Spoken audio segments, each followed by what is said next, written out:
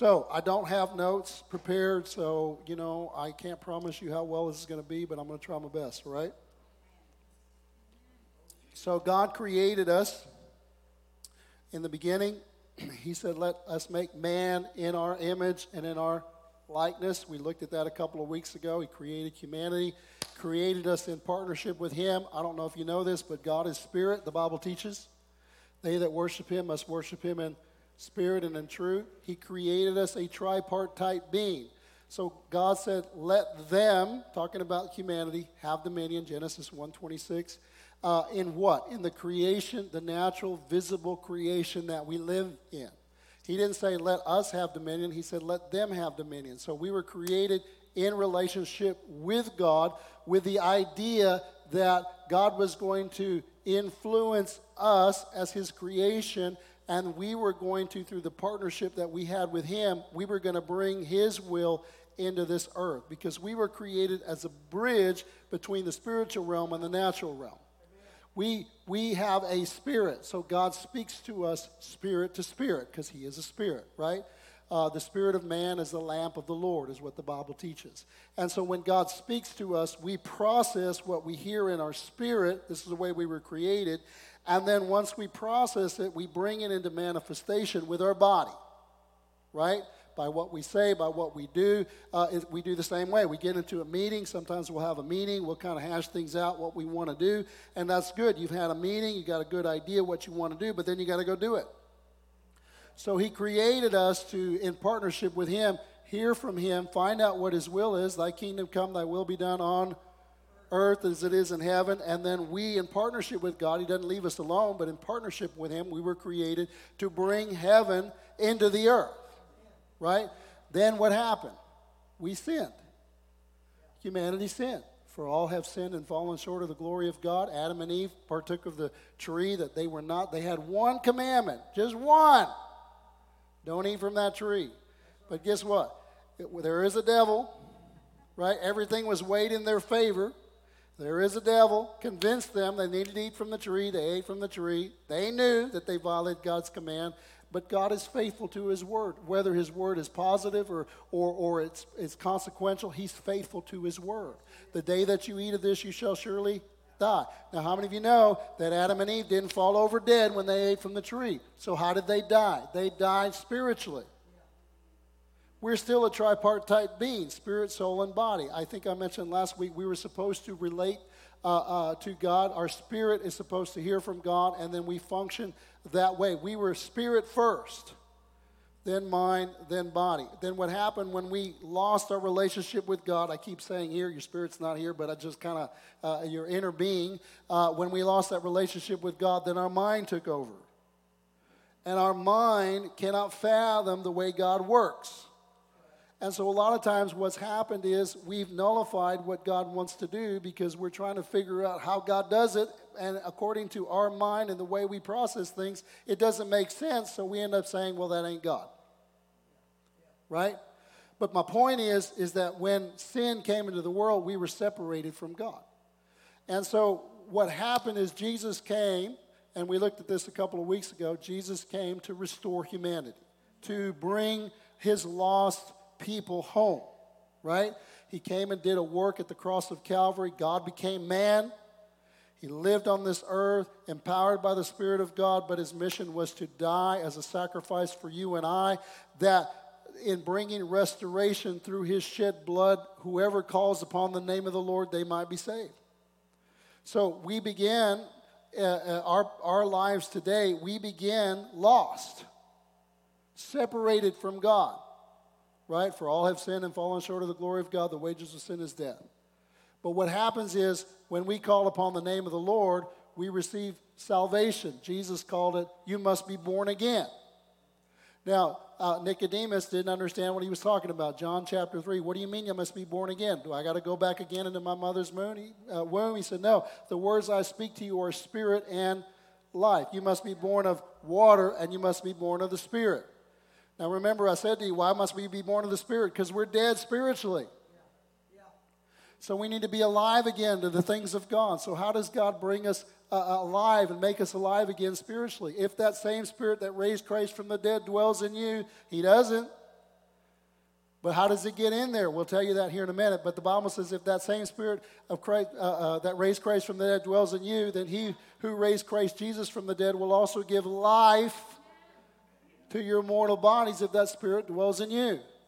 So the thing about what Christianity, what people miss, that people think Christianity is a good religion. It's good works. It's good people. It's good fellowship. It's all of that. But none of that makes Christianity Christianity. What makes Christianity Christianity is that we are the house of God, the gate of heaven. We are the place where God has chosen to reside his people. God comes and the Spirit of God comes and indwells us when we recognize that we were created to be in relationship with God, but we're no longer in relationship with God. Jesus paid a price so that we could become in relationship with God once again. Well, how does that do that? You must recognize Jesus as Savior and Lord. You must recognize that it was his work on the cross of Calvary that allows us to be restored again to God.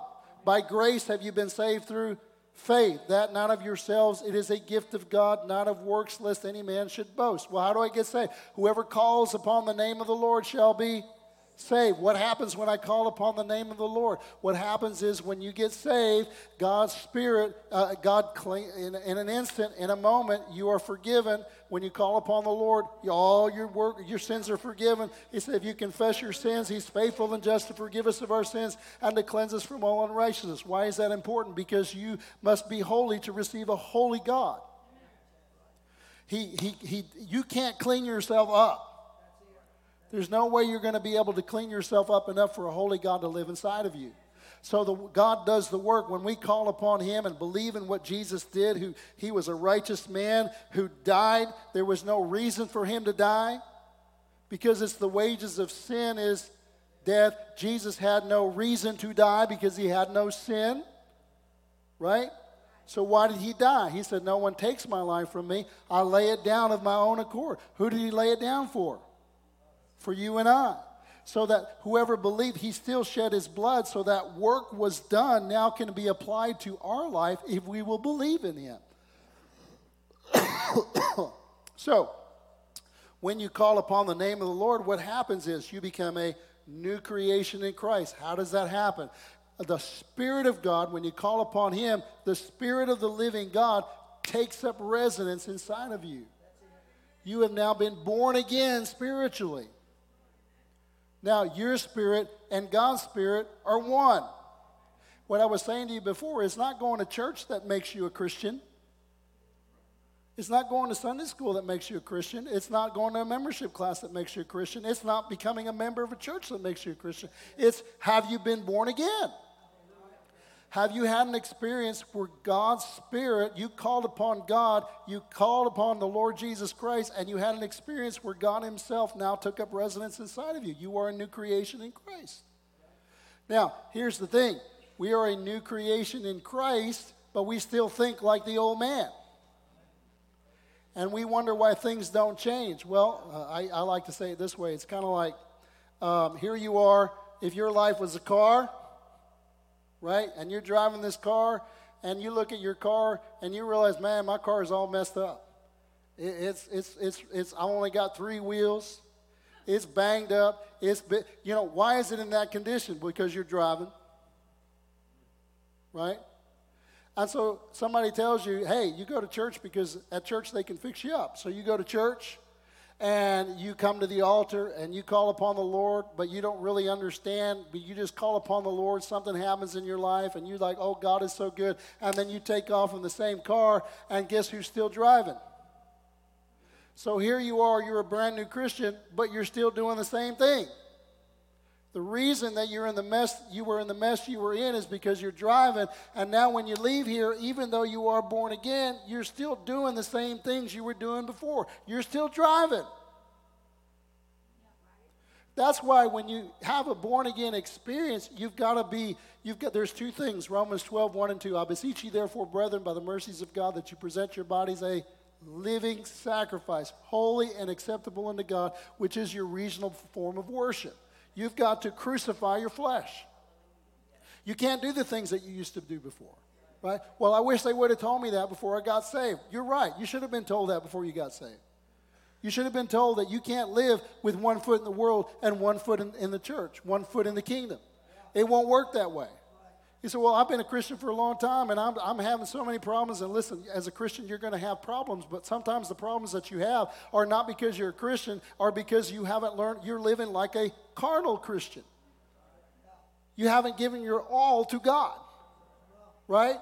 And so Romans 12:2 says, well, why is that? Because you didn't change your way of thinking. The Bible says, be not conformed, but be transformed by the renewing of your mind. Now, I want you to know the renewing and the regeneration of your spirit, that's God. The renewing of your mind and laying down of your body, that's us. God's not going to crucify your flesh. We got to crucify our flesh. God's not going to transform your thinking. We got to transform our thinking. How do we transform our thinking?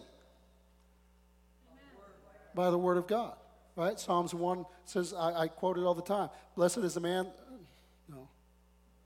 Yeah, that walketh not in the counsel of the ungodly, nor standeth in the way of sinners, nor sits in the seat of the scornful, but his delight is in the law of the Lord, and in his law does he meditate day and night. Now, Beth's back there, and she's got this little flower thing around her like a New Age person.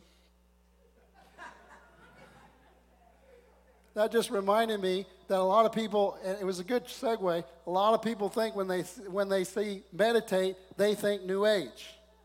Flower child. Well, how do they meditate? By emptying their mind, right? But that's not what the word meditate means in Scripture. In Scripture, it means to fill your mind. It means to chew the cud, right? So you read the Word of God, and then you meditate on the Word of God as you're sitting down. What does that mean? What does it mean to me? What are you trying to tell me? So that's biblically the word meditate. And when you do that, you give the Holy Spirit an opportunity to transform the way you think, right?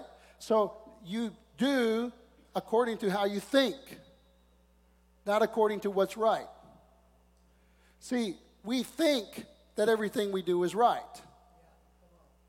But like we say down here in Texas, tain't. It ain't. Well, why do I keep doing that? Because you got thinking. And you got to transform your thinking so that what you do is now in conformity with how you think, but your thinking has to be in conformity with what God says. Now, what does this have to do with being receiving the Spirit of God? Well, let me get back to that. So when the disciples were walking with Jesus in John chapter 20, is it chapter 20? It might be chapter 21. I just saw, here it is. John chapter 20, verse 21, Jesus had died and was entombed, and now he had been resurrected. The disciples were walking with Jesus. They were doing the works of Jesus, but one thing that the disciples didn't have, Jesus kept saying to them, it's expedient to you that I go away, because when I go away, then the Holy Spirit will come. So the disciples were walking with Jesus, and they were doing the works of Jesus, and they were in the presence of God, but they had not received the Holy Spirit yet. They were doing it all as you and I, as if we were just in the presence of God by the grace that was on him, but Jesus wanted the Spirit of God to indwell them. And so the first thing he did when he met up with them, it says in John chapter 20, verse 21, Jesus said to them, peace be to you, as the Father has sent me, I also send you. And when he had said this, he breathed on them and said, receive the Holy Spirit. So what happened that day? I believe that day they became born again. That's the day that they became new Christians, in the sense that they received the Spirit of God. As I said before, we are new creations in Christ. Old things have passed away. All things have become new. Jesus said you must be born again to enter into the kingdom of heaven. That's what happened. At that particular moment, the disciples were born again. Now, here's where a lot of confusion comes in. Well, I have the Spirit of God. Yes, you do. The disciples had the Spirit of God. But Jesus still told them, he said, do not leave Jerusalem until you receive the promise from my Father. Now, he had already breathed on them. They'd already been born again. They'd already received the Holy Spirit. But Jesus said, you need something more. You see, Jesus had the Spirit of God inside of him from the moment that he was born. He was never separated from his Father. He was 100% God, 100% man, had no sin in him. So yet when he goes to be baptized by John, what happened? The Spirit of God came upon him. John said, I saw the heavens open, the Spirit of God in the form of a dove came upon him. And it was after that moment, Jesus had already had the Spirit of God inside of him, but it was after that moment that he began to function in the power of God. He was led by the Spirit into the wilderness full of the Spirit, and he came out of the wilderness, out of the temptation in the power of the Spirit. And by the way, I will say this, is that the more you resist the enemy's temptations, and the more you start doing the things of God, as you begin to walk in purity, you'll see more power function in your life. But Jesus got up and he began to preach. He said, the Spirit of the Lord is upon me, not in me, but upon me to do what? To preach the gospel, to set at liberty those who are oppressed, to open blinded eyes, but we like to say it this way, to heal the sick, raise the dead, cleanse the lepers, cast out devils. How does he do that? By means of the Spirit of God upon his life. And the disciples, now getting back to the disciples, they've been born again, but Jesus said, do not leave Jerusalem until you receive that promise that my Father has promised you. What promise is that? Well, we got to go to the book of Acts. In the book of Acts, this is in Acts chapter 1, we'll start in verse 4. And being assembled together with them, he, Jesus, commanded them not to depart from Jerusalem, but to wait for the promise of the Father. Then if you go down in verse let me keep reading. Which he said, you've heard from me, for John truly baptized with water, but you shall be baptized with the Holy Spirit not many days from now. So then what happened is, if you go down to verse 8, it says, but you, talking to the disciples, remember, they've already been born again, because this is now 40 days afterwards. They've already been breathed on. They've already been born again. But now he tells them, but you shall receive power, not when the Holy Spirit comes in you, but when the Holy Spirit comes upon you. You receive power when the Holy Spirit comes upon you. And in that power, you shall be my witnesses to me in Jerusalem and in all Judea and in Samaria and to the ends of the earth. So Jesus told them, don't leave Jerusalem. You have the Holy Spirit inside of you. You are a temple of God, but you need something more. You need the power of God to do what I've called you to do. What have I called you to do? Go into all the world and make disciples of all nations, right? How am I going to do that? By the power of the Holy Spirit is how we're going to function and carry out what Jesus called. He never expected us to do it in our own strength.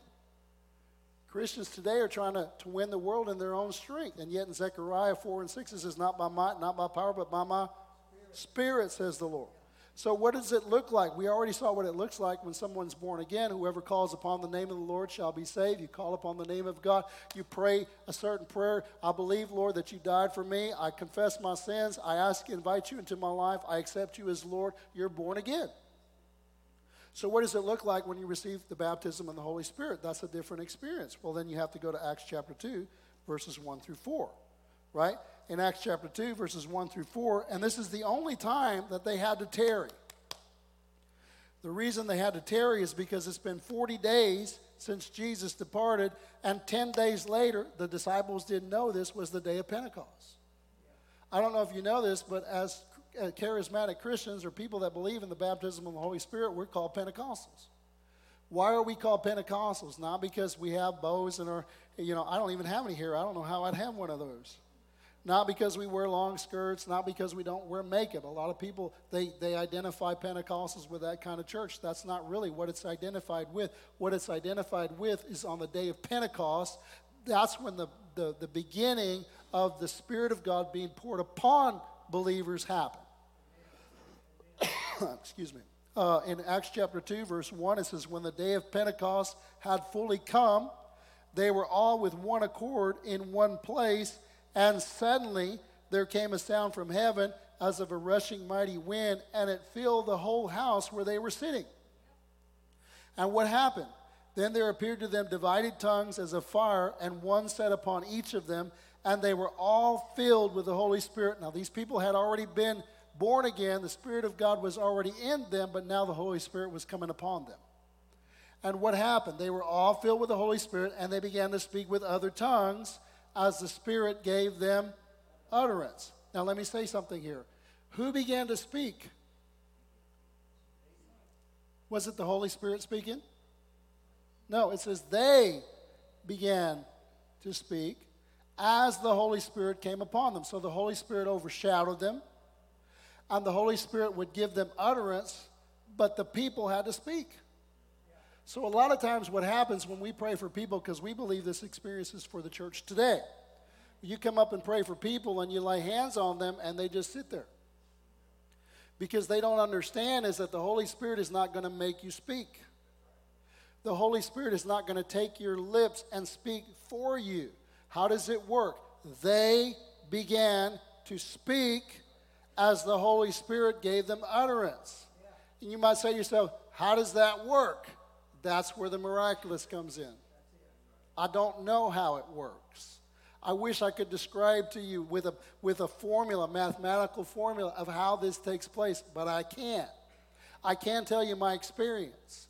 I got saved in 1985. Somebody told me about Jesus. I went to church for 3 months because I was afraid. It was a big church, and I was afraid to go up and get saved. There were so many people there. I was very shy. You may not think I'm shy, but I'm still a very quiet individual. I'm not quite as broken as I was before, but I'm still an introvert, still quiet. But I didn't want to get saved for 3 months because I didn't want to go up in front of all these people. There's probably about 500 people on the bottom, maybe 700. I don't know, Christian Temple at that particular time. Anna could tell you better than I could. And so finally, after 3 months, I said, man, but every time I went to church, I feel the presence of the Lord pulling me. So one day I'm in my room and I said, God, are you real? And God said, yes, I am. He didn't say it like that. The presence of God came on my life. And I knew at that moment something happened in me. I was different. I was born again. The Spirit of God had taken up residence inside of me. I was a new creation in Christ. About a month later now, I was going to church. And Anna's mom gave me a book. I think we've passed that out here before, called Hey God. And it was about the experience of a little Italian lady that got baptized with the Spirit of God and how her life changed from before she had the Spirit of God, the baptism of the Spirit of God, to afterwards. And I read that little book in a couple of hours. And after I read that book, I said, I want that. I want that. Yeah. And the Bible says that we can have it. And we'll show you that here in a minute. It's for everyone. And I said, I want that. I want to receive that. So I went to church, same church, big auditorium, right? Same church on a Sunday night. And I want to tell you something. Usually services lend itself to one kind of altar call or another. Sometimes it's a time where we feel like the Lord wants to save people. Sometimes it's an opportunity for people to get healed. Sometimes it's an opportunity for people to get baptized in the Holy Spirit. Well, Sunday night, rarely did they ask people to be baptized in the Holy Spirit. It's usually a time where you can be filled with the Spirit in the sense that you need a touch from God, whatever case but not to be baptized in the Spirit. But I went with this idea that I wanted to get baptized in the Spirit. I was hungry. Blessed are those who hunger and thirst after righteousness, for they shall be filled. I read it. I wanted it. So I went to church that Sunday night, big church. I'm still the same person, but something had blossomed inside of me. And so at the end of the service, pastor gives an invitation, and I was like, I want it. And he felt the Spirit of God lead him to ask, is there anybody here want to be baptized in the Holy Spirit? And normally, I was like, this is a big place. I'm not going to go up there. Remember, 3 months I'd gone to church, and I didn't want to do that. But I didn't care. I said, I want it. I had my eyes closed. So I made myself raise my hand before I opened my eye. I raised my hand. I want it. And I looked around. And there ain't nobody else raising their hand, but I didn't care. Right? Eventually, somebody else raised their hand. I forgot who it was after me, but I raised my hand. I went up to the front.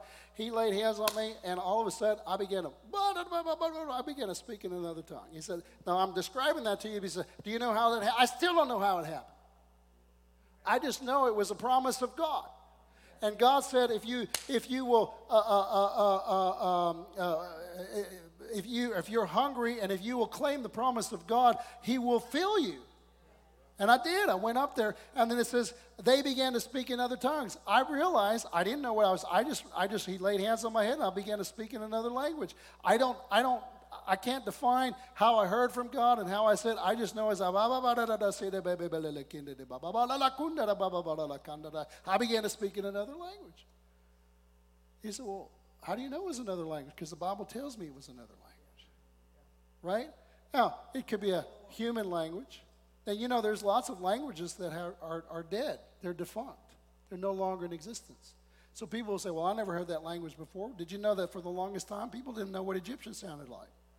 until they found the Rosetta Stone. Now people understand what ancient Egyptian sounded like, and they're able to define what that language was. But how many other languages have died out? And you might be speaking one of those languages, right? Or you might be speaking a language that nobody's heard yet. Or you might be speaking a heavenly language. I remember reading in a book about a guy that was in church, and all of a sudden somebody began to have a praise in tongues. They began to praise in tongues and went on for a while. And it was like, in this particular service, it's not always this way, but there was somebody that was visiting. And the person that was visiting was like, I don't remember the story. I'm just going to fill in the gaps, and I could be totally wrong. It was like from a distant place in India. And it was a language that only a few people heard, but it was his native language. And when he came in, he said, I hear them speaking to me in my own language. Nobody knows this language, but I know that language. What are they saying? They're magnifying Jesus and how I need to get saved. Right? One thing you don't know, you may not know what you're saying, but any language that you speak is going to be magnifying Jesus. Right? It could be a heavenly language. They have languages in heaven.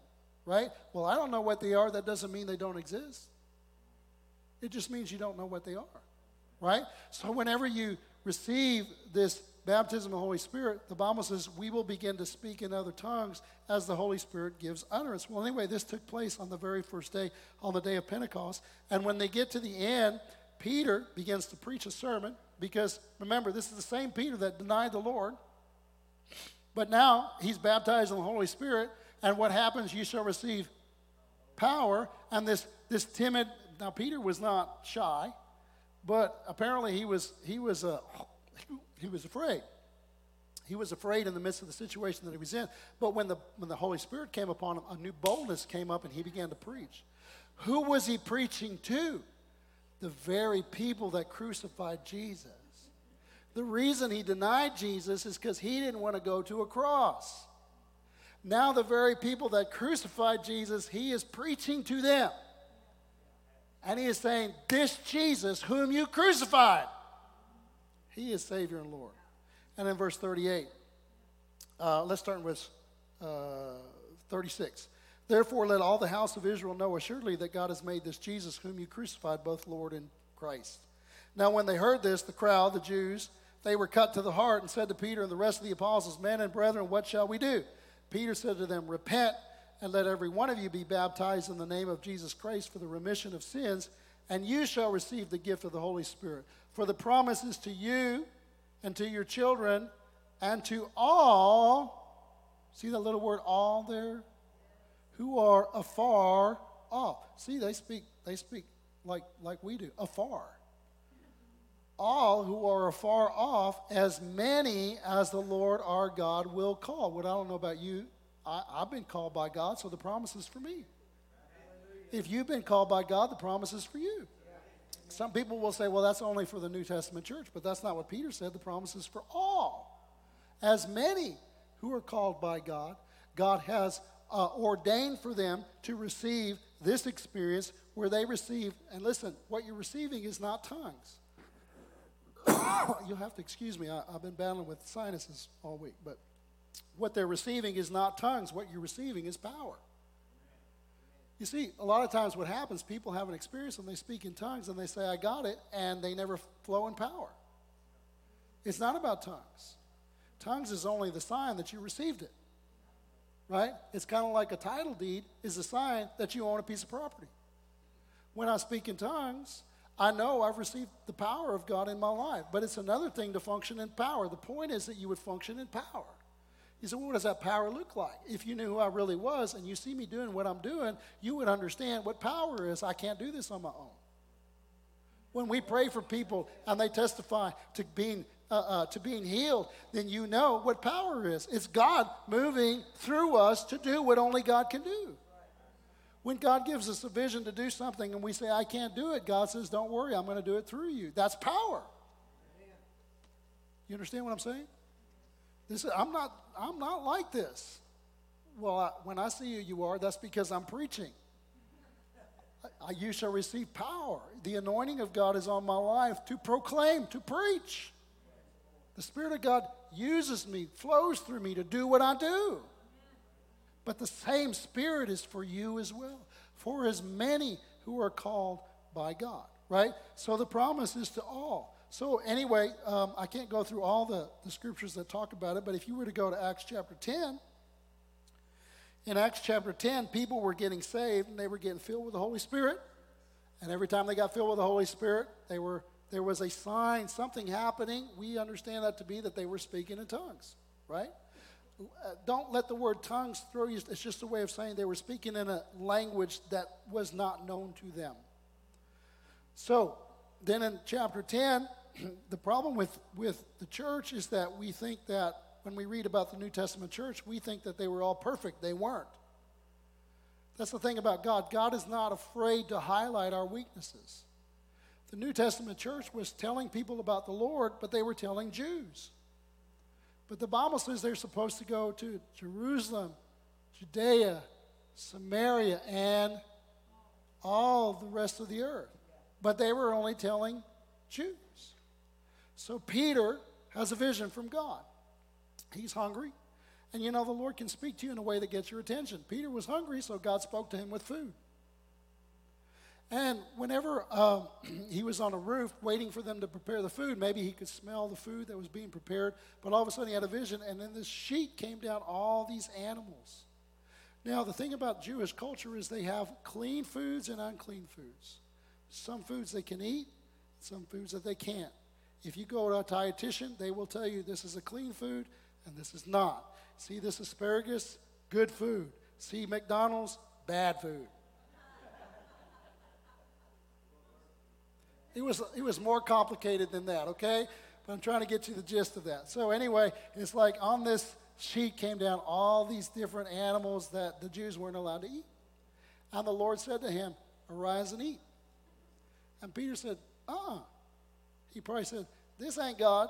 This vision ain't God. Because Jews aren't allowed to eat that. And God said, what I have called clean, do not call unclean. Now, in the midst of all this vision that he's having, God had spoken to a man named Cornelius, who was a centurion. He was a Roman soldier. He was a Gentile. He wasn't a Jew and a Roman soldier. He was a Gentile. But he was a God-fearer. He had a heart for God. That means he would go to synagogue, and oh man, I gotta quicken this up. So he would go to synagogue and hear about God, but he didn't want to go the whole way to become a Jew, because in order to do that, you had to get circumcised. He didn't want to do that. Right? But he would give alms to the Lord. And the angel came and said, God has seen your giving. God has seen your works. By the way, the Bible teaches God watches how you give. And anyway, send for Peter. So he sends men to Peter, Gentiles, soldiers. They knock on the door of a Jewish household, and Jews don't let Gentiles into their home. But Peter just had a vision. And so whenever they opened the door, Peter said, let them in. And then they said, well, we've been sent by Cornelius to come. So they send him back to the house, and when they go back to the house, Peter goes with them back to Caesarea, which is where they came from. And while he's there, Cornelius gets all his household and all his friends, which are all Gentiles. The Jews had not been preaching to Gentiles. But Peter recognizes the Lord was trying to change the way he thought so he would preach to Gentiles. And you say, well, why do you need somebody to go down there? Because that's the way God designed it. You think the angel could have told him about how to get saved and about the baptism? Of course he could have. But the angel didn't tell him that. He said, send for Peter. We may be saying, well, God sent an angel, and the angel is waiting for us. Because it hadn't been given to angels to declare the message. It's been given to humanity, humans. Right? So Peter went down to Caesarea, and they entered Caesarea. Cornelius was waiting, he and his close friends. And Peter gets up and he starts preaching. In verse 30, so Cornelius said, 4 days ago I was fasting. In the 9th hour I prayed, and behold, a man stood before me, an angel, and said, Cornelius, your prayer has been heard. And he said, send for Peter, verse 33. So I sent to you immediately, and you've done well to come. Now therefore we are all present before God to hear all the things commanded you by God. Peter opened his mouth and said, in truth, I perceive that God shows no partiality. So I'm here to tell you today, it doesn't matter how old you are, how young you are, what gender you are, what class you are. He shows no partiality. If you're hungry, you are open to receive the promise of God. But in every nation, whoever fears him and works righteousness is accepted by him. The word which God sent to the children of Israel, preaching peace through Jesus Christ. He is Lord of all. That word you know, which was proclaimed throughout all Judea and began from Galilee after the baptism which John preached, how God anointed Jesus of Nazareth with the Holy Spirit and with power. And he went around doing good and healing all who were oppressed by the devil, for God was with him, and we are witnesses of all these things. And then in verse 44, as he continued to preach, while Peter was still speaking these words, the Holy Spirit fell upon all those who heard the word, and those of the circumcision, the Jewish believers who believed, were astonished, because as many as came with Peter, because the gift of the Holy Spirit had been poured out on the Gentiles as well. How did they know that? Because they heard them speak with tongues, unknown languages, and magnify God. And Peter, whose mind is blown, says, can anyone forbid water that these should be baptized who have received the Holy Spirit? In other words, God did everything backwards in their lives, but I know that this is God. One last text, and then we're going to invite you up for prayer. In Acts chapter 19, it says, it happened while Apollos was at Corinth, and Paul, having passed through to the upper regions, came to Ephesus. And finding some disciples there, he said to them, now, disciples means followers of God.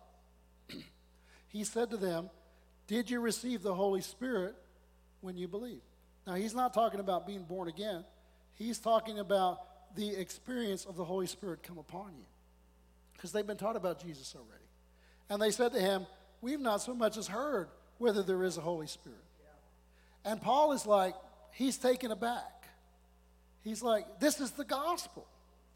The gospel is not just that you're born again and have the Spirit inside of you. The gospel is that you also have the Holy Spirit upon you so that you can go and spread the gospel. This is this is what God wants for us. And so in verse 3 says, into what then were you baptized? They said, into John's baptism, which is a baptism of repentance. Paul says, John indeed baptized with a baptism of repentance, saying to the people that they should believe on him who would come after him, that is on Christ Jesus. When they heard this, they were baptized in the name of the Lord Jesus. And when Paul had laid his hands on them, the Holy Spirit came upon them, and they spoke with tongues and prophesied. Now the men were about 12 and all. And so my point is, I want you to get to realize is that God's desire for his church is, yes, that they would be born again. When you're born again, the Spirit of God lives inside of you. But that's not where he finished it. He wants his church to be baptized with the Holy Spirit coming upon them so that we can be a church of power. You shall receive power after that the Holy Spirit comes upon you. Now, the problem is many of us have already received, we've been born again, and we've been baptized in the Holy Spirit, and we think, been there, done that, bought the t-shirt. But the Bible says to continually be filled with the Spirit. That means it's not a one-time experience. We as people, I don't know if you know this, but we leak.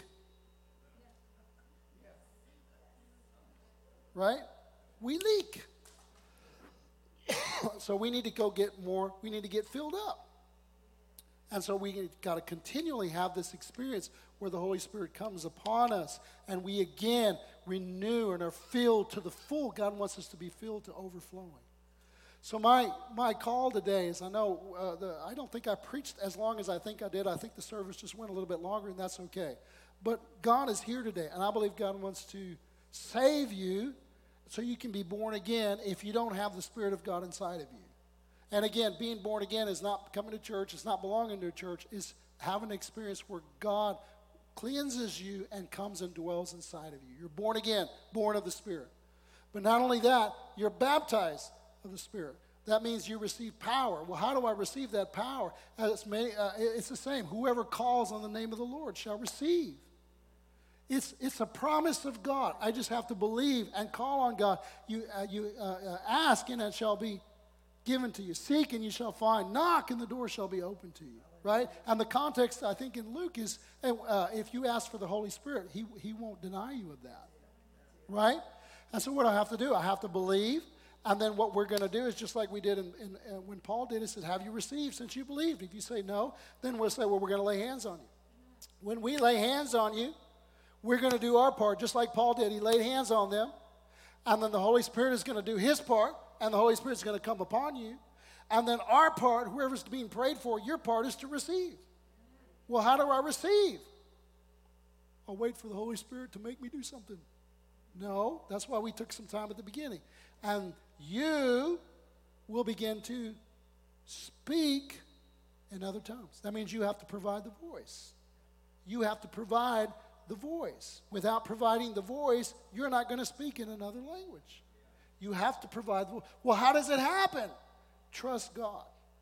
You have to trust God that his word is true. Amen.